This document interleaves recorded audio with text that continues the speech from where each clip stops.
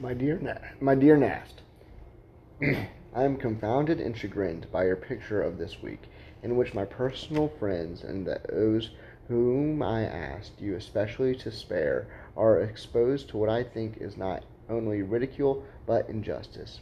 Your picture implies that the President adopts the reform for the purpose of commanding a distasteful potion to those who have concocted it. I think, and therefore I say it frankly, that it injures everybody in the cause concerned. The one thing for which I have strived in the conduct of this paper is unity of excitement. I don't think the pictures and the test should be of variance, and it is possible to criticize a man severely in words without the least ridicule, but it can't be done in pictures. I do not know how I can more strongly protest than I have already done against the fatal policy of firing upon Republicans. Success is not assured by alienating those who, up to the inoculation, have exactly the same rights as ourselves. Remember, if it is not the body known as the President's friends who hate the reform, but is the very men you ridicule who have really supported the movement and who mean what they say. I do not assume any right whatever to control your action or to dictate it in any manner. I protest to you as a friend against the injustice done to other friends, and in a way of which I must fear the responsibility. Nor is it a personal protest only. The cause of the party, and therefore of the country, is injured. I support the President sincerely, but I respect the equal sincerity of my friends who differ. The situation is difficult, and our cause requires extreme delicacy of treatment. Today I am to dive with Mr. Sumner about how I can eat his bread, knowing that the paper with which I identified holds him up to public contempt. Yesterday, when I defended the President to Mr. Schurz, he shook my hand warmly and said, "At least we agree upon the point of civil service." What will his feelings be when he sees my paper? My dear Nast, I am very rarely touched by your warmth of regard for my friendship, for I ask you not to do this very thing. I know, if you will excuse me, better than you can possibly know the mischief. Very truly yours, George William Curtis. Some say a picture is worth 1,000 words. The pictures of cartoonist Thomas Nast were worth at least $100,000 in 1871. That's how much William Tweed, the political boss at the helm of New York's Tammany Hall political machine, offered Nast to stop his onslaught of cartoons attacking Tammany corruption. Nast refused. Born in Germany, Nast immigrated to the United States at the age of 6. Struggling to adopt the language of his new homeland, Nast turned to drawing to communicate. He was a natural, and by his late teens, he found work as a news illustrator for a national newspaper. At the age of 19, Nast's first cartoon was published in Harper's Weekly, one of the nation's leading magazines. 3 years later, he joined Harper's full-time, just in time to illustrate the early days of the American Civil War. Some of his early Harper illustrations were descriptive, like his vivid Civil War battle scenes, but he soon found his calling in drawing caricatures and editorial cartoons, which quickly became one of the magazine's biggest draws.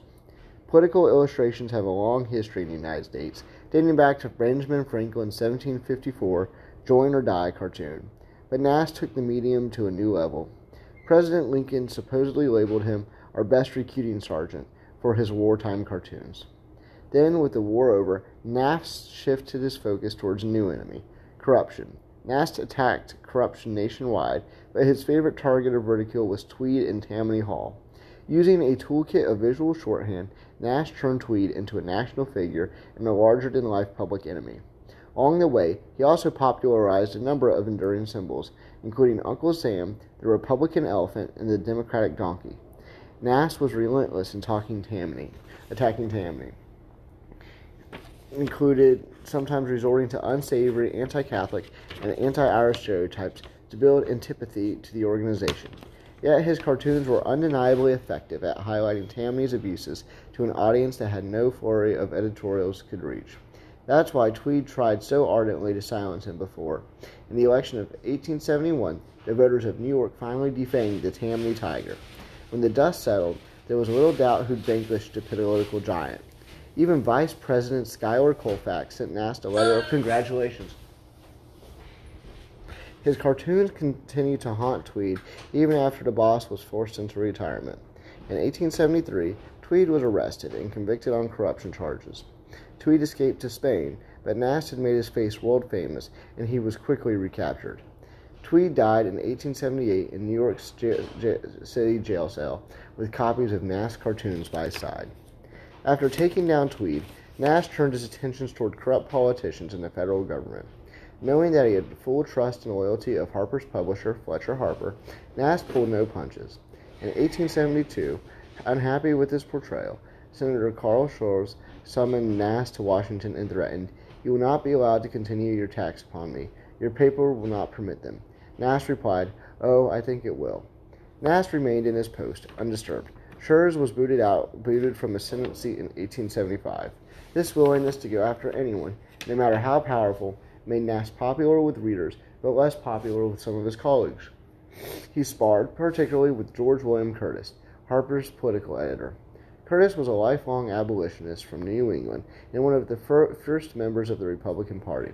He was outraged, however, when Nast turned his attention towards a Republican of acclaim. He was livid when Nast targeted his idol, Senator Charles Sumner of Massachusetts, for ridicule. In this week's letter and others, Curtis pleaded with Nast to save his destructive pen only for those most deserving of it, arguing that cartoons are too blunt an object to criticize the mistakes of well-intentioned public servants. In another, he chastises, "It is wrong to represent a morally contemptible men of the highest character with whom you politically differ." Nast was unmoved. While they disagreed frequently, Curtis and Nast did occasionally find common cause. In 1884, they united to support Democrat Grover Cleveland over Republican James G. Blaine. Nast detested Blaine for his role in passing the inflammatory Chinese Exclusion Act. Both men worried that Blaine would revive the spoils system they both reviled. Cleveland won a close race, becoming the first Democratic president in more than 20 years, and the support of Harper's very well may have made the difference. Ultimately, though, Harper's was too small for both of them, and after the death of Fletcher Harper, Curtis was given more leeway to decide which Nast cartoons made it into print. No fan of being silenced, Nast left Harper's for good after the 1886 Christmas issue.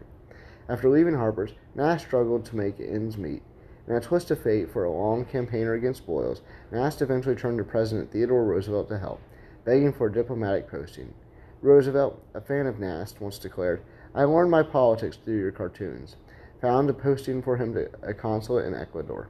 Nast, undoubtedly recognizing the irony of his predicament, worked diligently to justify the appointment through hard work. In 1902, when an outbreak of yellow fever spread through South America, he refused to abandon his post, a decision which eventually cost him his life.